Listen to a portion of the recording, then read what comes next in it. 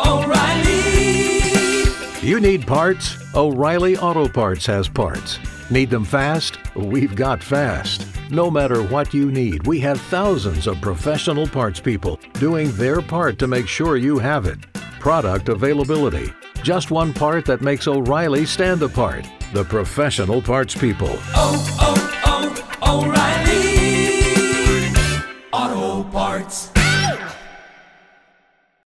The search party discovers a certain horror when they find what they've been looking for. Algernon Blackwood, today on the Classic Tales podcast.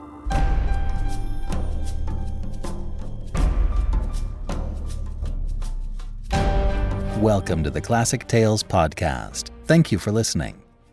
We are proudly supported by our listeners. Please sign up to be a supporter for as little as $5 a month. We'll give you a monthly coupon code for $8 off any audiobook order. It's a great way to build out your classic audiobook library and help us to continue to provide this service. Go to ClassicTalesAudiobooks.com and become a financial supporter today. Thank you so much. I have a new blog post about how classic audiobooks are made, so check out my blog. Valerian by Raphael Sabatini is now recorded, and it should be released next week. It runs around 16 hours and is an absolutely incredible story. So much fun. You're going to love it. I'd also like to announce a new item I've developed. It's called the Audio Bookmark. I'm actually trademarking it. My first one is Treasure Island. I've split the book into 7 parts and linked a QR code to a streamable audio file for each part. Then, I created a bookmark with the Treasure Island artwork and each of the QR codes in succession. So now, you can click the QR code on your phone, listen to the book, and follow along with your own copy of Treasure Island. You want to gift somebody an audiobook? Here's an audio bookmark. Follow along if you have the book, or give it as a gift to your child or grandchild. I have made a few initial copies of the first audio bookmark of Treasure Island. Now here's the deal. The first 100 people who purchase Valerian by Raphael Sabatini will be entered in a drawing to get one of 5 Treasure Island packages I'm creating. Each Treasure Island package will contain an audio bookmark of Treasure Island and a hard copy of the book signed by me. And if you pre-order during this next week, you'll also save $2. How can you lose? You save $2, are automatically entered to win a great prize package, and get a fantastic audiobook of historical fiction. Go to ClassicTalesAudiobooks.com and pre-order your copy of Valerian by Raphael Sabatini today. You'll be automatically entered to win one of 5 Treasure Island packages. Now, on to the story. We pick up today's story when young Simpson is still searching in the night for Defago, who has just run off into the freezing forest. And now, The Wendigo, Part 2 of 2, by Algernon Blackwood.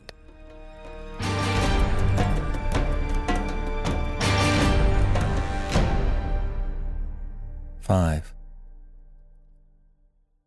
For a man of his years and inexperience, only a canny Scot perhaps, grounded in common sense and established in logic, could have preserved even that measure of balance that this youth, somehow or other, did manage to preserve through the whole adventure. Otherwise, 2 things he presently noted, while foraging pluckily ahead, must have sent him headlong back to the comparative safety of his tent, instead of only making his hands close more tightly upon the rifle stock, while his heart, trained for the wee kirk, sent a wordless prayer winging its way to heaven. Both tracks, he saw, had undergone a change, and this change, so far as it concerned the footsteps of the man, was in some undecipherable manner appalling. It was in the bigger tracks he first noticed this, and for a long time he could not quite believe his eyes. Was it the blown leaves that produced odd effects of light and shade? Or that the dry snow, drifting like finely ground rice about the edges, cast shadows and highlights? Or was it actually the fact that the great marks became faintly colored? For round about the deep, plunging holes of the animal, there now appeared a mysterious reddish tinge that was more like an effect of light than of anything that dyed the substance of the snow itself. Every mark had it, and had it increasingly, this indistinct fiery tinge that painted a new touch of ghastliness into the picture.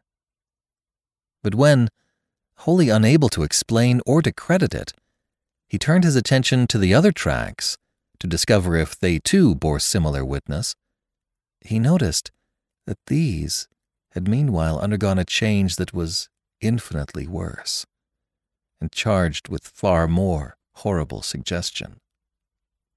For in the last 100 yards or so, he saw that they had grown gradually into the semblance of the parent tread. Imperceptibly, the change had come about, yet unmistakably.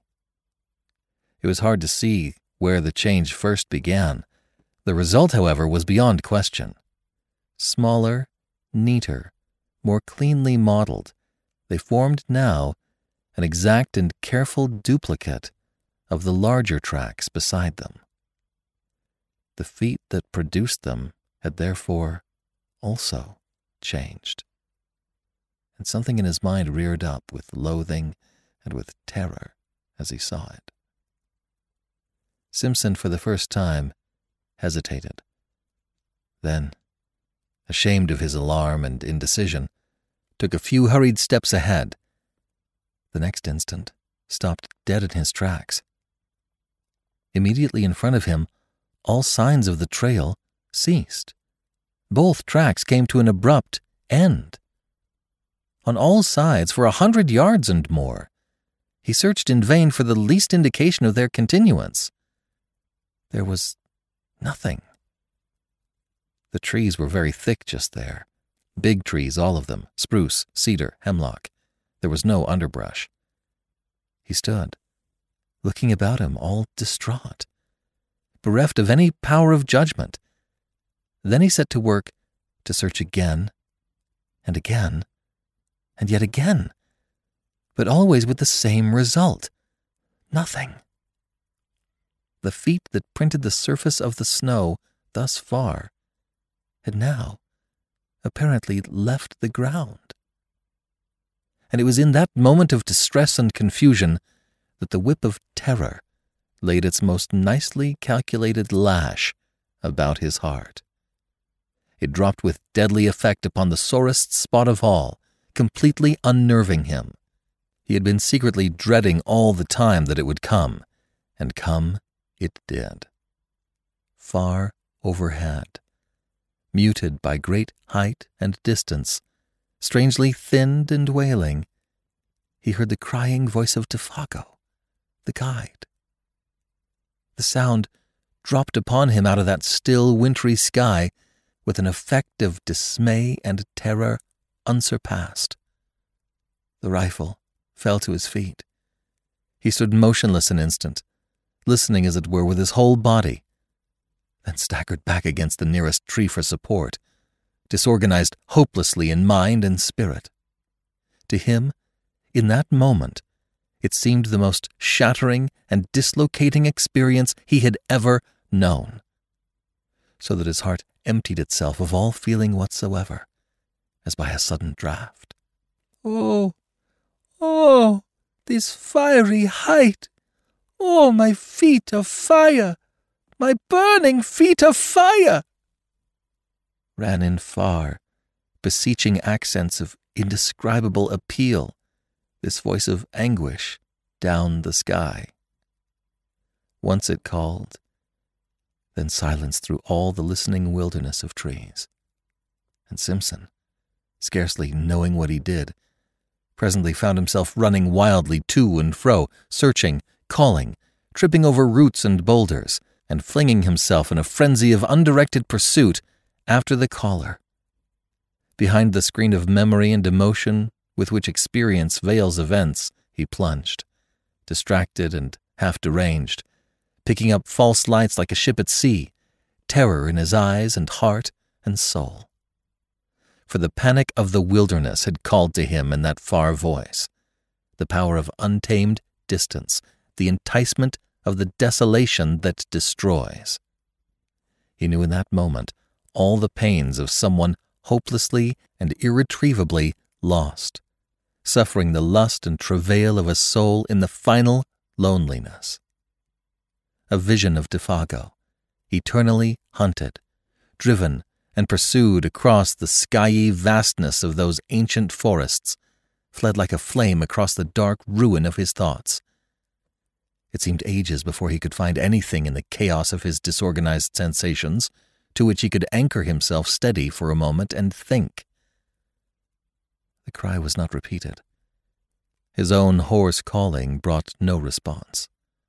The inscrutable forces of the wild had summoned their victim beyond recall and held him fast. Yet he searched and called, it seemed, for hours afterwards, for it was late in the afternoon when at length he decided to abandon a useless pursuit and return to his camp on the shores of 50 Island Water. Even then, he went with reluctance, that crying voice still echoing in his ears. With difficulty he found his rifle and the homeward trail. The concentration necessary to follow the badly blazed trees and a biting hunger that gnawed helped to keep his mind steady. Otherwise, he admits, the temporary aberration he had suffered might have been prolonged to the point of positive disaster. Gradually the ballast shifted back again, and he regained something that approached his normal equilibrium. But for all that, the journey through the gathering dusk was miserably haunted. He heard innumerable following footsteps, voices that laughed and whispered, and saw figures crouching behind trees and boulders, making signs to one another for a concerted attack the moment he had passed. The creeping murmur of the wind made him start and listen. He went stealthily, trying to hide where possible, and making as little sound as he could. The shadows of the woods, hitherto protective or covering merely, had now become menacing, challenging, and the pageantry in his frightened mind masked a host of possibilities that were all the more ominous for being obscure. The presentiment of a nameless doom lurked, ill-concealed, behind every detail of what had happened. It was really admirable how he emerged victor in the end. Men of riper powers and experience might have come through the ordeal with less success. He had himself tolerably well in hand, all things considered, and his plan of action proves it. Sleep being absolutely out of the question, and traveling an unknown trail in the darkness equally impracticable, he set up the whole of that night, rifle in hand, before a fire he never for a single moment allowed to die down. The severity of the haunted vigil marked his soul for life, but it was successfully accomplished, and with the very first signs of dawn, he set forth upon the long return journey to the home camp to get help. As before, he left a written note to explain his absence, and to indicate where he had left a plentiful cache of food and matches, though he had no expectation that any human hands would find them. How Simpson found his way alone by the lake and forest might well make a story in itself, for to hear him tell it is to know the passionate loneliness of soul that a man can feel when the wilderness holds him in the hollow of its illimitable hand and laughs. It is also to admire his indomitable pluck. He claims no skill, declaring that he followed the almost invisible trail mechanically and without thinking. And this doubtless is the truth. He relied upon the guiding of the unconscious mind, which is instinct. Perhaps, too, some sort of orientation, known to animals and primitive men, may have helped as well. for through all that tangled region he succeeded in reaching the exact spot where Defago had hidden the canoe nearly 3 days before, with the remark, "Strike due west across the lake into the sun to find the camp." There was not much sun left to guide him, but he used his compass to the best of his ability, embarking in the frail craft for the last 12 miles of his journey, with a sensation of immense relief that the forest was at last behind him. And fortunately the water was calm. He took his line across the center of the lake instead of coasting round the shores for another 20 miles. Fortunately, too, the other hunters were back. The light of their fires furnished a steering point, without which he might have searched all night long for the actual position of the camp. It was close upon midnight all the same when his canoe grated on the sandy cove, and Hank, Punk, and his uncle, disturbed in their sleep by his cries, ran quickly down and helped a very exhausted and broken specimen of Scotch humanity over the rocks toward a dying fire. 6. The sudden entrance of his prosaic uncle into this world of wizardry and horror that had haunted him without interruption now for 2 days and 2 nights had the immediate effect of giving to the affair an entirely new aspect. The sound of that crisp, "Hello, my boy, and what's up now?" and the grasp of that dry and vigorous hand introduced another standard of judgment. A revulsion of feeling washed through him. He realized that he had let himself go rather badly. He even felt vaguely ashamed of himself. The native hard-headedness of his race reclaimed him. And this doubtless explains why he found it so hard to tell that group round the fire everything. He told enough, however, for the immediate decision to be arrived at that a relief party must start at the earliest possible moment, and that Simpson, in order to guide it capably, must first have food and, above all, sleep. Dr. Cathcart, observing the lad's condition more shrewdly than his patient knew, gave him a very slight injection of morphine. For 6 hours he slept like the dead. From the description carefully written out afterwards by this student of divinity, it appears that the account he gave to the astonished group omitted sundry vital and important details. He declares that, with his uncle's wholesome, matter-of-fact countenance staring him in the face, he simply had not the courage to mention them. Thus, all the search party gathered, it would seem, was that Defago had suffered in the night an acute and inexplicable attack of mania, had imagined himself called by someone or something, and had plunged into the bush after it without food or rifle, where he must die a horrible and lingering death by cold and starvation, unless he could be found and rescued in time. In time, moreover, meant at once. In the course of the following day, however, they were off by 7, leaving Punk in charge with instructions to have food and fire always ready. Simpson found it possible to tell his uncle a good deal more of the story's true inwardness, without divining that it was drawn out of him, as a matter of fact, by a very subtle form of cross-examination.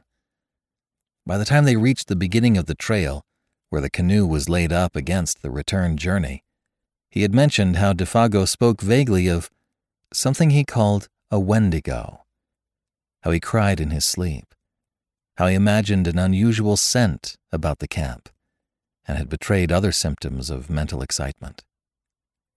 He also admitted the bewildering effect of that extraordinary odor upon himself, pungent and acrid, like the odor of lions.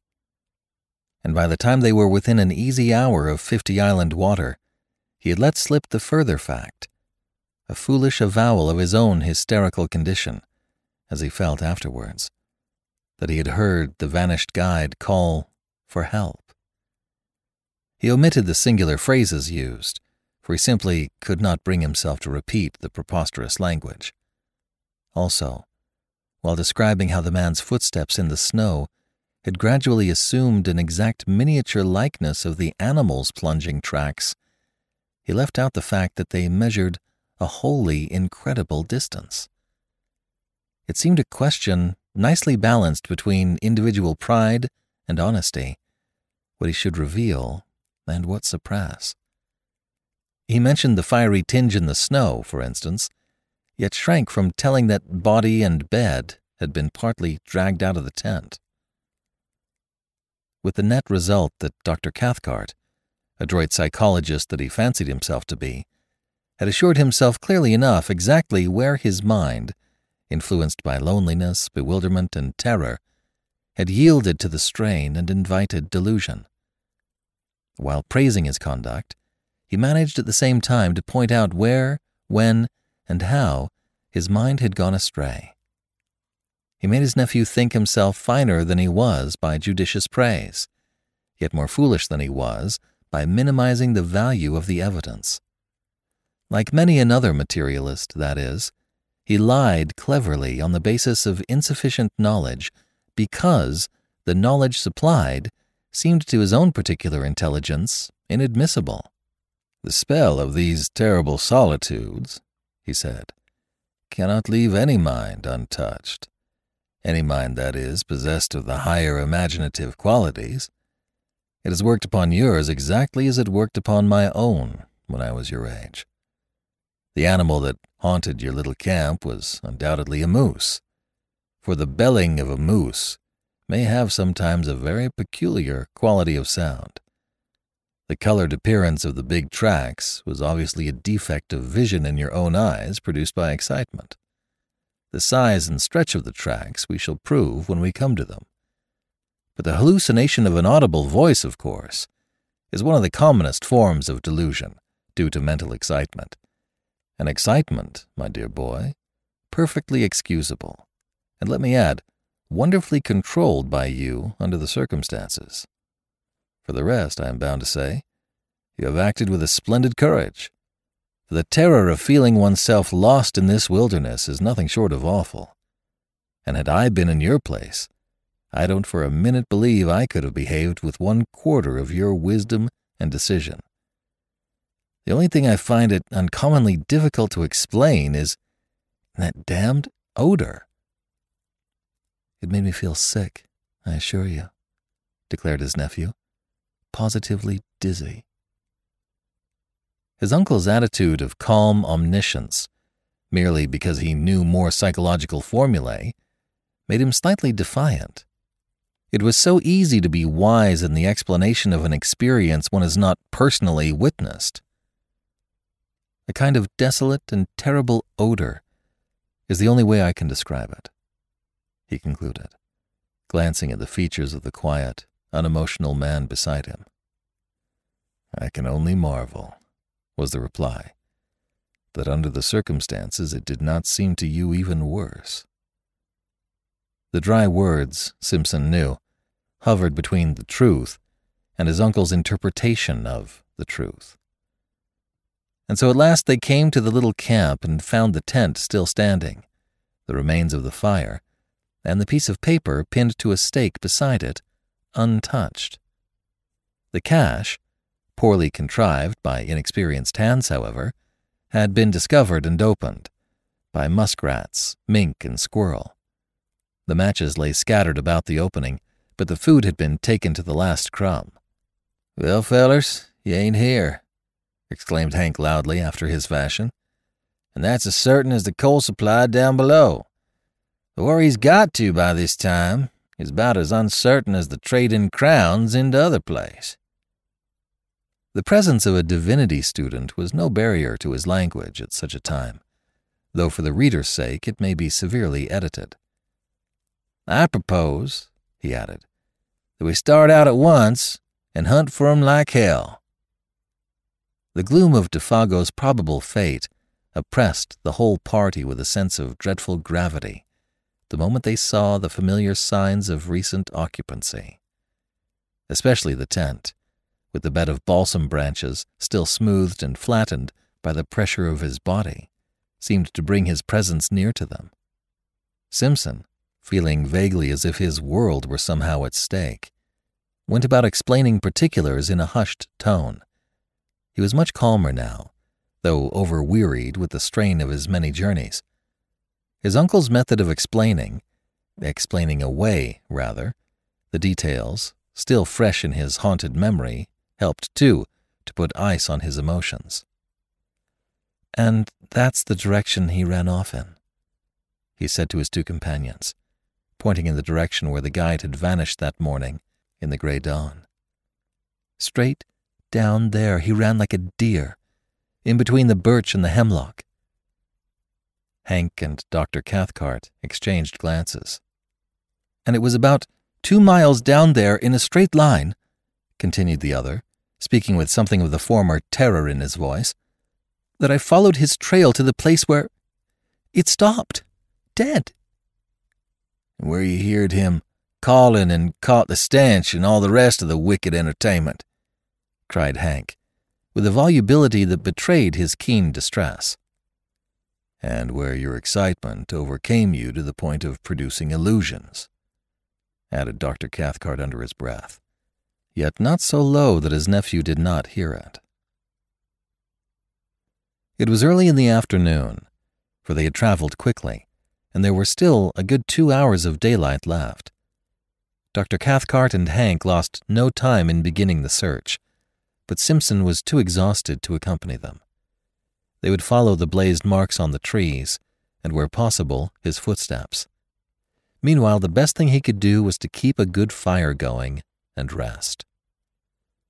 But after something like 3 hours' search, the darkness already down, the two men returned to camp with nothing to report. Fresh snow had covered all signs, and though they had followed the blazed trees to the spot where Simpson had turned back, they had not discovered the smallest indication of a human being, or for that matter, of an animal. There were no fresh tracks of any kind. The snow lay undisturbed. It was difficult to know what was best to do, though in reality there was nothing more they could do. They might stay in search for weeks without much chance of success. The fresh snow destroyed their only hope, and they gathered round the fire for supper, a gloomy and despondent party. The facts indeed were sad enough, for Defago had a wife at Rat Portage, and his earnings were the family's sole means of support. Now that the whole truth in all its ugliness was out, it seemed useless to deal in further disguise or pretense. They talked openly of the facts and probabilities. It was not for the first time, even in the experience of Dr. Cathcart, that a man had yielded to the singular seduction of the solitudes and gone out of his mind. Defago, moreover, was predisposed to something of the sort, for he already had a touch of melancholia in his blood, and his fibre was weakened by bouts of drinking that often lasted for weeks at a time. Something on this trip, one might never know precisely what, had sufficed to push him over the line, that was all, and he had gone off into the great wilderness of trees and lakes to die by starvation and exhaustion. The chances against his finding camp again were overwhelming. The delirium that was upon him would also doubtless have increased, and it was quite likely he might do violence to himself, and so hasten his cruel fate. Even while they talked, indeed, the end had probably come. On the suggestion of Hank, his old pal, however, they proposed to wait a little longer and devote the whole of the following day, from dawn to darkness, to the most systematic search they could devise. They would divide the territory between them. They discussed their plan in great detail. All that men could do, they would do. And meanwhile, they talked about the particular form in which the singular panic of the wilderness had made its attack upon the mind of the unfortunate guide. Hank, though familiar with the legend in its general outline, obviously did not welcome the turn the conversation had taken. He contributed little, though that little was illuminating, for he admitted that a story ran over all this section of country to the effect that several Indians had seen the Wendigo along the shores of 50 Island Water in the fall of last year. and that this was the true reason of Defago's disinclination to hunt there. Hank doubtless felt that he had in a sense helped his old pal to death by over-persuading him. "When an Indian goes crazy," he explained, talking to himself more than to the others, it seemed, "it's always put down that he's seen the Wendigo. And poor old Defago was superstitious down to his very heels." And then Simpson, feeling the atmosphere more sympathetic, told over again the full story of his astonishing tale.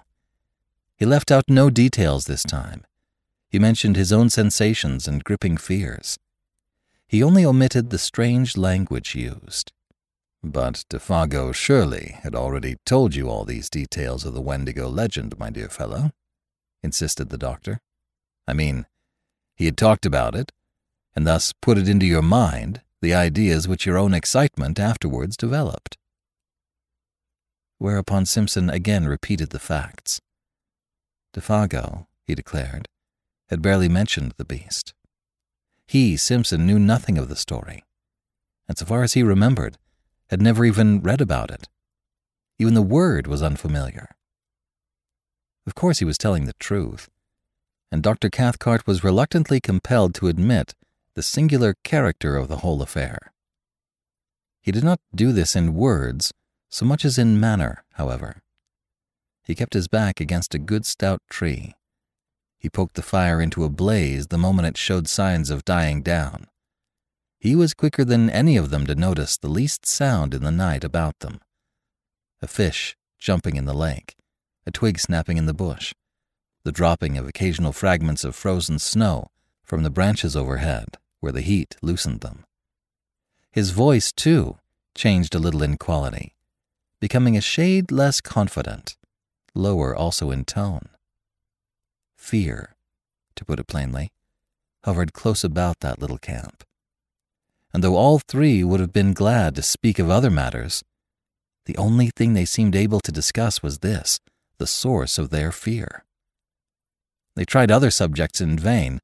There was nothing to say about them. Hank was the most honest of the group. He said next to nothing. He never once, however, turned his back to the darkness. His face was always to the forest, and when wood was needed, he didn't go farther than was necessary to get it. 7. A wall of silence wrapped them in, for the snow, though not thick, was sufficient to deaden any noise, and the frost held things pretty tight besides. No sound but their voices and the soft roar of the flames made itself heard. Only from time to time something soft as the flutter of a pine moth's wings went past them through the air. No one seemed anxious to go to bed. The hours slipped towards midnight. "The legend is picturesque enough," observed the doctor after one of the longer pauses, speaking to break it rather than because he had anything to say. "For the Wendigo is simply the call of the wild personified, which some natures hear to their own destruction." "That's about it," Hank said presently. "And there's no misunderstanding when you hear it. It calls you by name right enough." Another pause followed.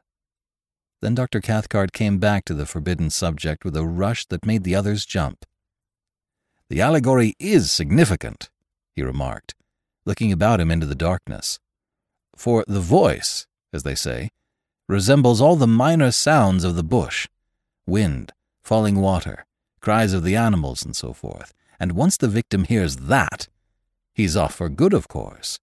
His most vulnerable points, moreover, are said to be the feet and the eyes. The feet, you see, for the lust of wandering, and the eyes for the lust of beauty. The poor beggar goes at such a dreadful speed that he bleeds beneath the eyes, and his feet burn." Dr. Cathcart, as he spoke, continued to peer uneasily into the surrounding gloom. His voice sank to a hushed tone. "The Wendigo," he added, "is said to burn his feet, owing to the friction apparently caused by its tremendous velocity. till they drop off, and new ones form, exactly like its own. Simpson listened in horrified amazement. But it was the pallor on Hank's face that fascinated him most. He would willingly have stopped his ears and closed his eyes had he dared. "It don't always keep to the ground, neither," came in Hank's slow, heavy drawl. "For it goes so high that he thinks the stars have set him all afire.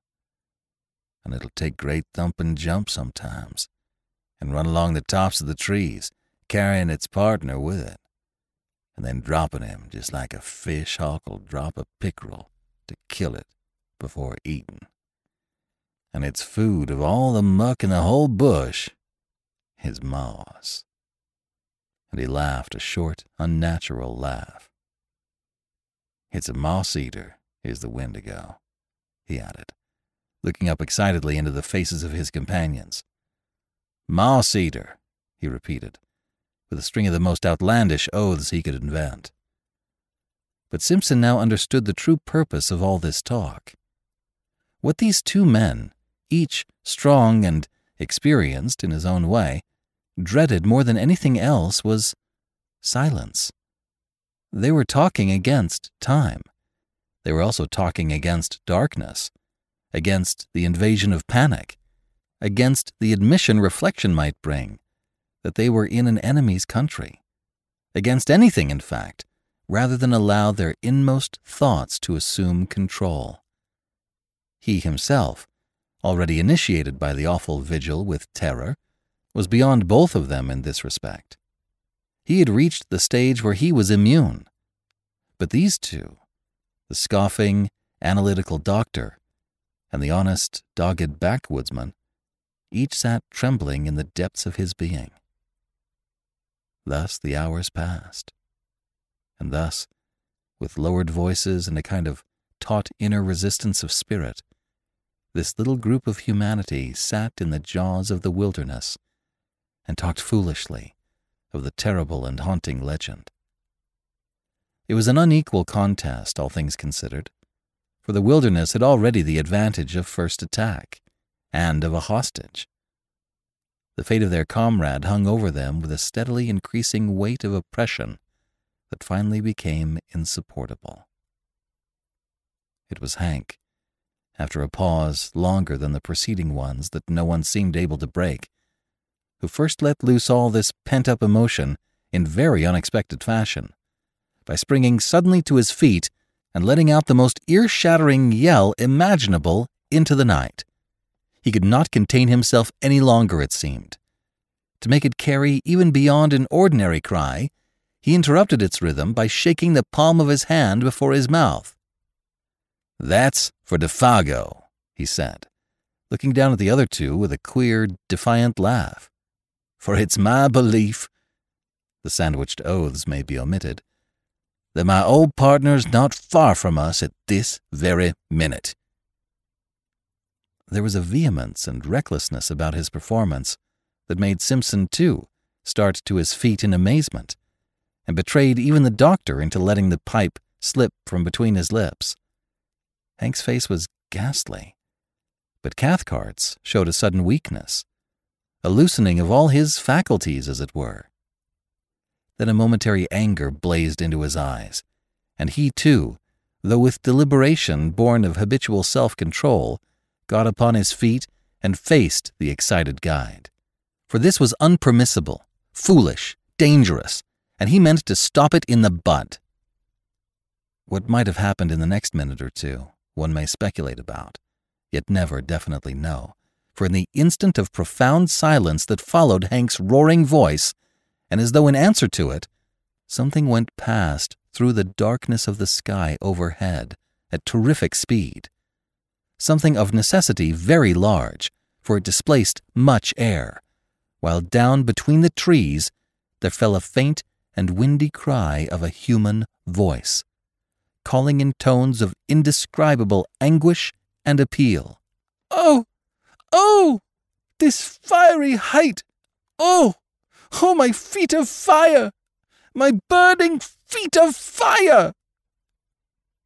White to the very edge of his shirt, Hank looked stupidly about him like a child. Dr. Cathcart uttered some kind of unintelligible cry, turning as he did so with an instinctive movement of blind terror towards the protection of the tent, then halting in the act as though frozen. Simpson, alone of the three, retained his presence of mind a little. His own horror was too deep to allow of any immediate reaction. He had heard that cry before. Turning to his stricken companions, he said almost calmly, "That's exactly the cry I heard. The very words he used." Then, lifting his face to the sky, he cried aloud, "Defago! Defago, come down here to us! Come down!" And before there was time for anybody to take definite action one way or another, there came the sound of something dropping heavily between the trees, striking the branches on the way down and landing with a dreadful thud upon the frozen earth below. The crash and thunder of it was really terrific. "That's him. So help me the good God," came from Hank in a whispering cry, half choked, his hand going automatically toward the hunting knife in his belt. "He's coming. He's coming," he added, with an irrational laugh of horror, as the sounds of heavy footsteps crunching over the snow became distinctly audible, approaching through the blackness towards the circle of light. And while the steps, in their stumbling motion, moved nearer and nearer upon them, the three men stood round that fire, motionless and dumb. Dr. Cathcart had the appearance of a man suddenly withered. Even his eyes did not move. Hank, suffering shockingly, seemed on the verge again of violent action, yet did nothing. He too was hewn of stone. Like stricken children they seemed. The picture was hideous. And meanwhile their owner still invisible, the footsteps came closer, crunching the frozen snow. It was endless, too prolonged to be quite real, this measured and pitiless approach. It was accursed. 8. Then at length the darkness, having thus laboriously conceived, brought forth a figure. It drew forward into the zone of uncertain light, where fire and shadows mingled, not 10 feet away, then halted, staring at them fixedly. The same instant, it started forward again with a spasmodic motion as of a thing moved by wires. Coming up closer to them, full into the glare of the fire, they perceived then that he was a man, and apparently that this man was Defago. Something like a skin of horror almost perceptibly drew down in that moment over every face, and 3 pairs of eyes shone through it as though they saw across the frontiers of normal vision into the unknown. Defago advanced, his tread faltering and uncertain. He made his way straight up to them as a group first, then turned sharply and peered close into the face of Simpson. The sound of a voice issued from his lips. "Here I am, Boss Simpson. I heard someone calling me." It was a faint, dried-up voice, made wheezy and breathless as by immense exertion. "I'm having a regular hellfire kind of trip, I am." And he laughed, thrusting his head forward into the other's face. But that laugh started the machinery of the group of waxwork figures with the wax-white skins.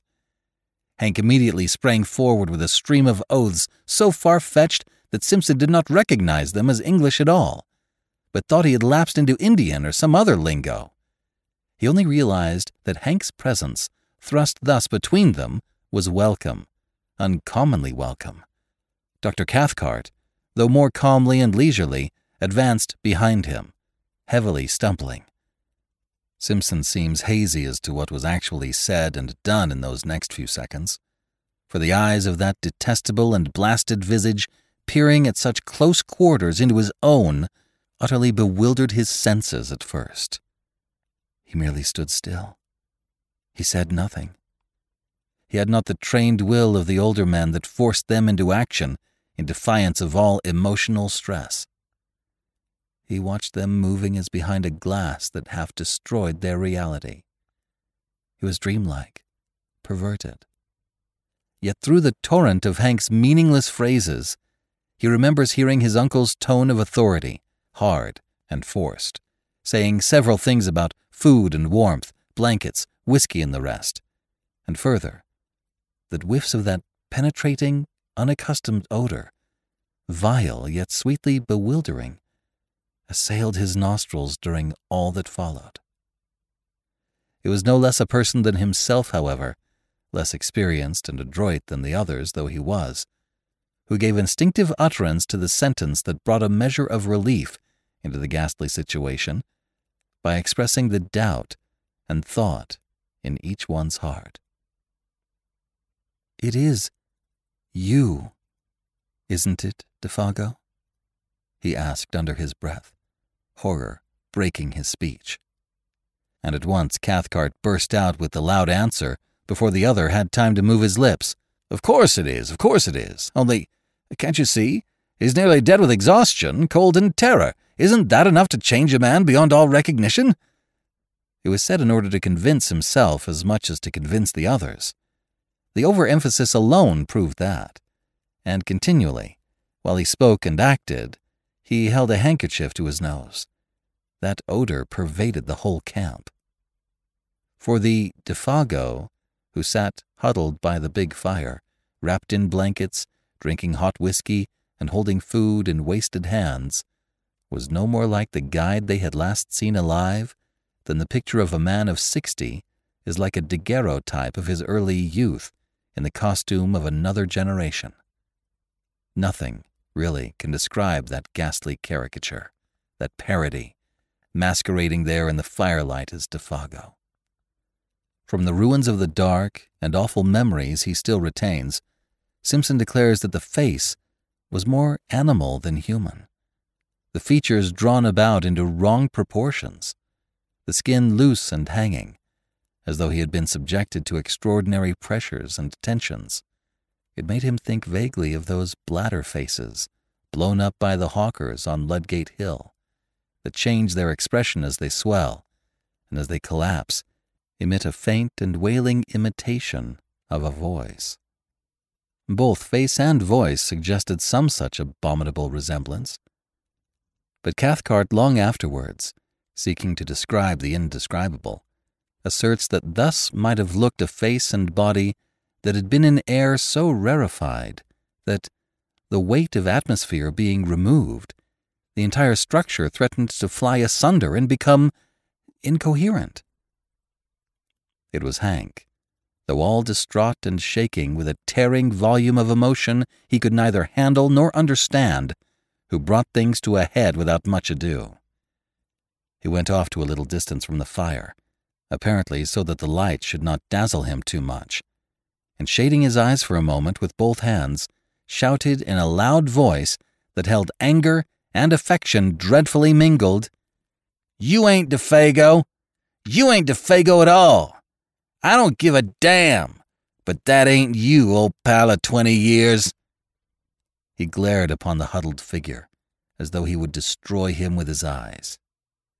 "And if it is, I'll swab the floor of hell with a wad of cotton wool on a toothpick, so help me the good God," he added, with a violent fling of horror and disgust. It was impossible to silence him. He stood there shouting like one possessed, horrible to see, horrible to hear, because it was the truth. He repeated himself in 50 different ways, each more outlandish than the last. The wood rang with echoes. At one time it looked as if he meant to fling himself upon the intruder, for his hand continually jerked towards the long hunting knife in his belt. But in the end he did nothing, and the whole tempest completed itself very shortly with tears. Hank's voice suddenly broke. He collapsed on the ground. and Cathcart somehow or other persuaded him at last to go into the tent and lie quiet. The remainder of the affair indeed was witnessed by him from behind the canvas, his white and terrified face peeping through the crack of the tent door flap. Then Dr. Cathcart, closely followed by his nephew, who so far had kept his courage better than all of them, went up with a determined air and stood opposite to the figure of Defago, huddled over the fire. He looked him squarely in the face and spoke. At first, his voice was firm. "Defago, tell us what happened. Just a little, so that we can know how best to help you." He asked in a tone of authority, almost of command. At that point it was command. At once afterwards, however, it changed in quality.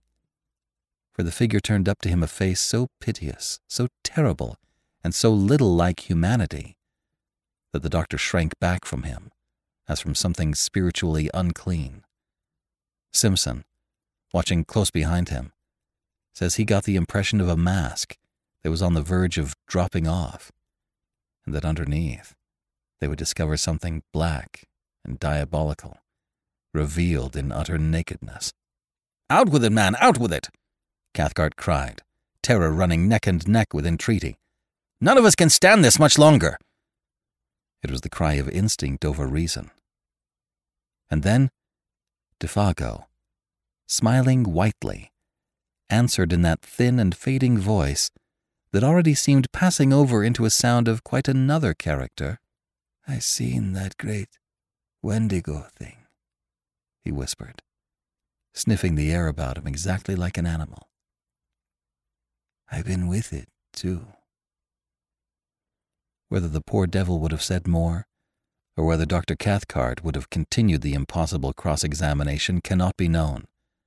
For at that moment the voice of Hank was heard yelling at the top of his voice from behind the canvas that concealed all but his terrified eyes. Such a howling was never heard. "His feet! Oh, God, his feet! Look at his great, changed feet!"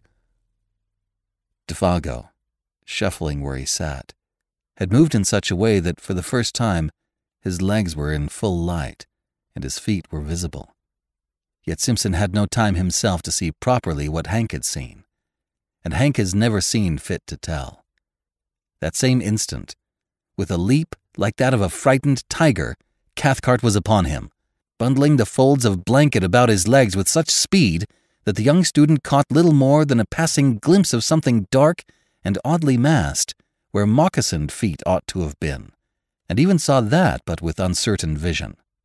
Then, before the doctor had time to do more, or Simpson time to even think a question, much less ask it, Defago was standing upright in front of them, balancing with pain and difficulty, and upon his shapeless and twisted visage an expression so dark and so malicious that it was, in a true sense, monstrous. "Now, you seen it, too," he wheezed. "You seen my fiery, burning feet. And now, that is unless you can save me and prevent.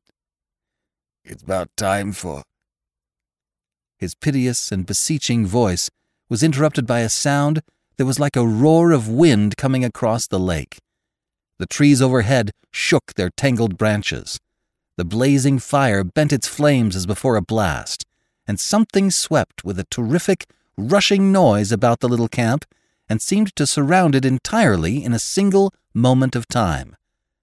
Defago shook the clinging blankets from his body, turned towards the woods behind, and with the same stumbling motion that had brought him, was gone. Gone.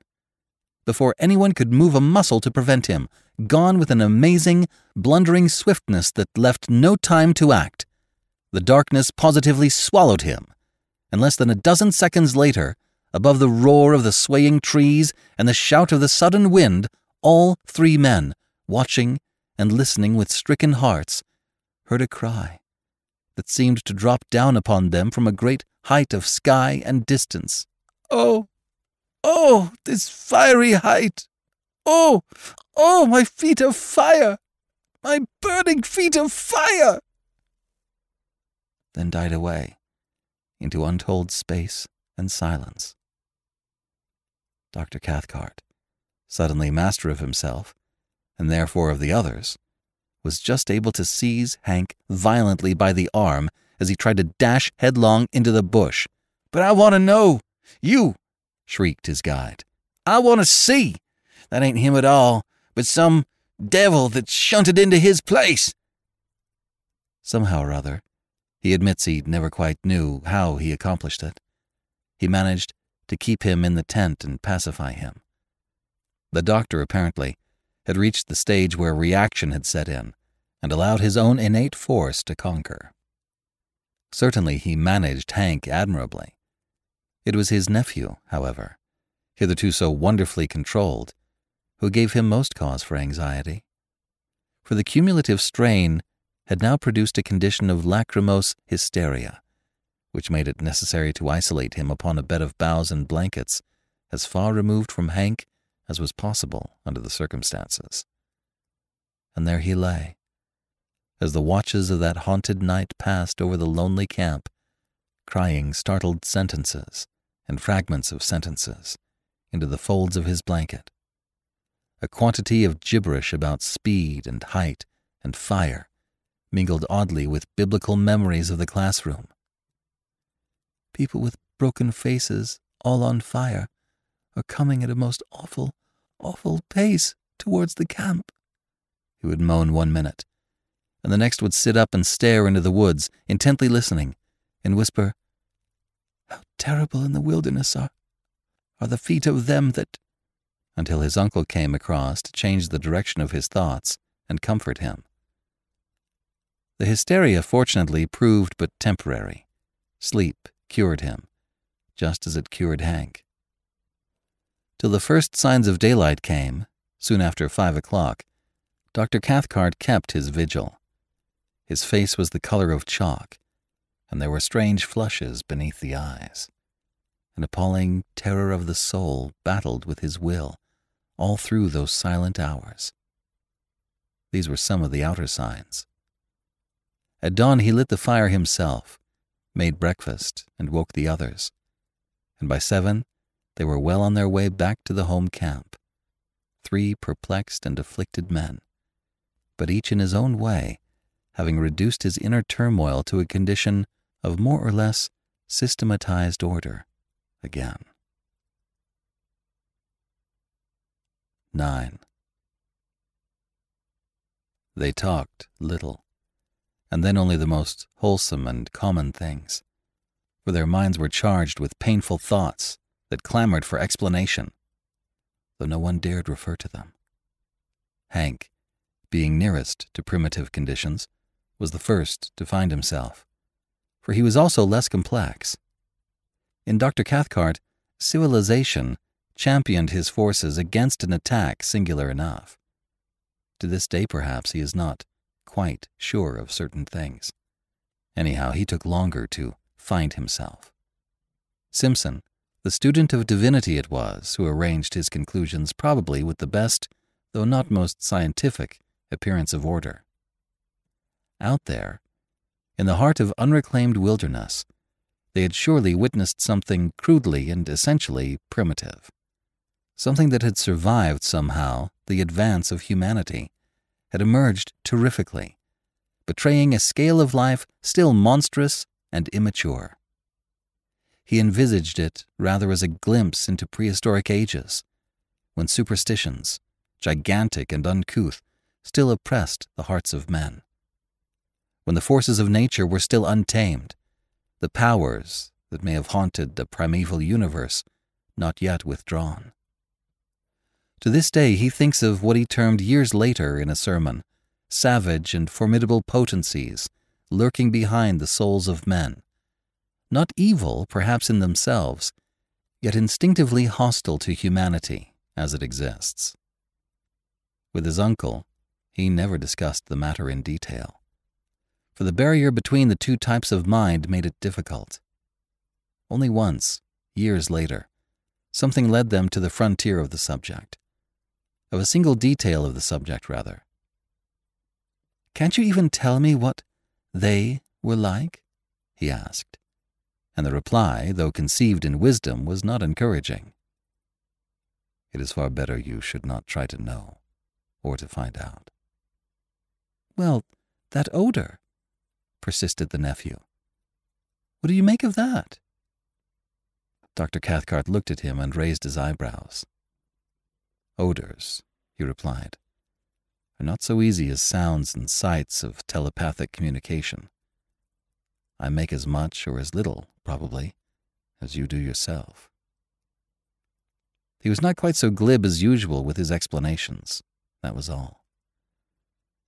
At the fall of day, cold, exhausted, famished, the party came to the end of the long portage and dragged themselves into a camp that at first glimpse seemed empty.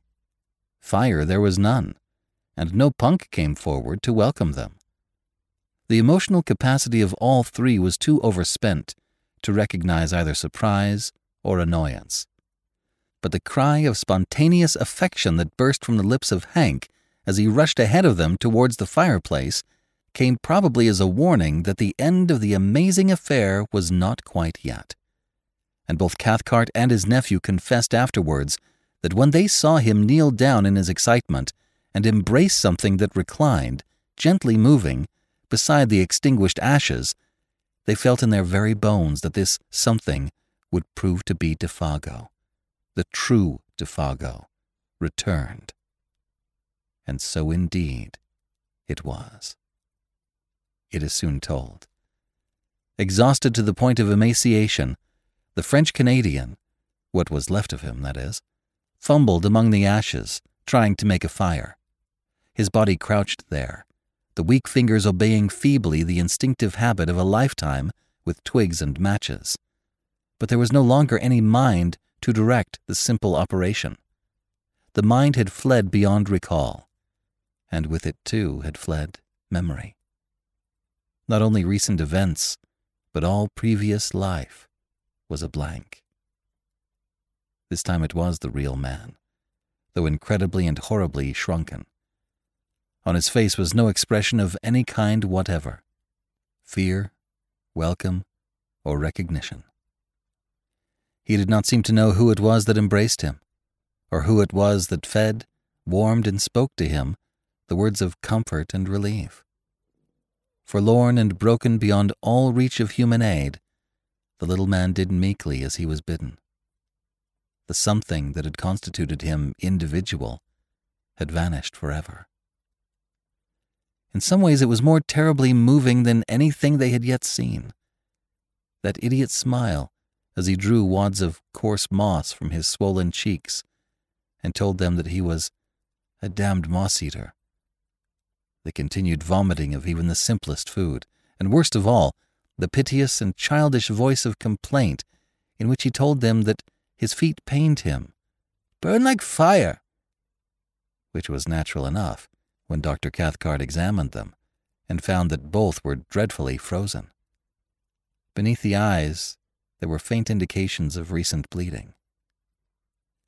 The details of how he survived the prolonged exposure, of where he had been, or of how he covered the great distance from one camp to the other, including an immense detour of the lake on foot, since he had no canoe. All this remains unknown. His memory had vanished completely, and before the end of the winter whose beginning witnessed this strange occurrence, Defago, bereft of mind, memory, and soul, had gone with it. He lingered only a few weeks. And what Punk was able to contribute to the story throws no further light upon it. He was cleaning fish by the lake shore about 5 o'clock in the evening, an hour, that is, before the search party returned, when he saw this shadow of the guide picking its way weakly into camp. In advance of him, he declares, came the faint whiff of a certain singular odor. That same instant, old Punk started for home.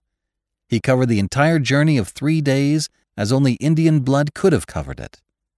The terror of a whole race drove him. He knew what it all meant.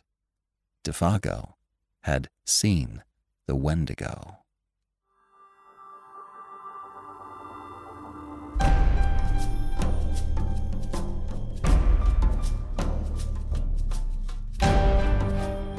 This is BJ Harrison.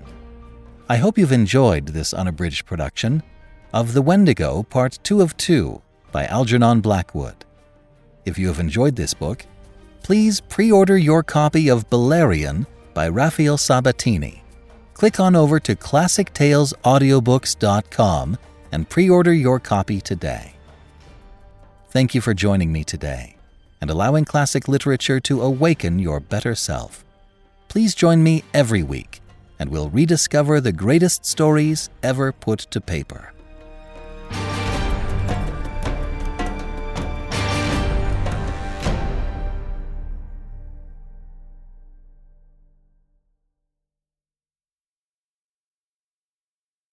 Waiting on a tax return? Hopefully it ends up in your hands. Fraudulent tax returns due to identity theft increased by 30% in 2023. If you're in a bind this tax season, LifeLock can help. Our U.S.-based restoration specialists are experts dedicated to helping solve your identity theft issues. And all LifeLock plans are backed by the $1 Million Protection Package. So we'll reimburse you up to the limits of your plan if you lose money due to identity theft. Help protect your information this tax season with LifeLock. Save up to 25% your first year at LifeLock.com/aware.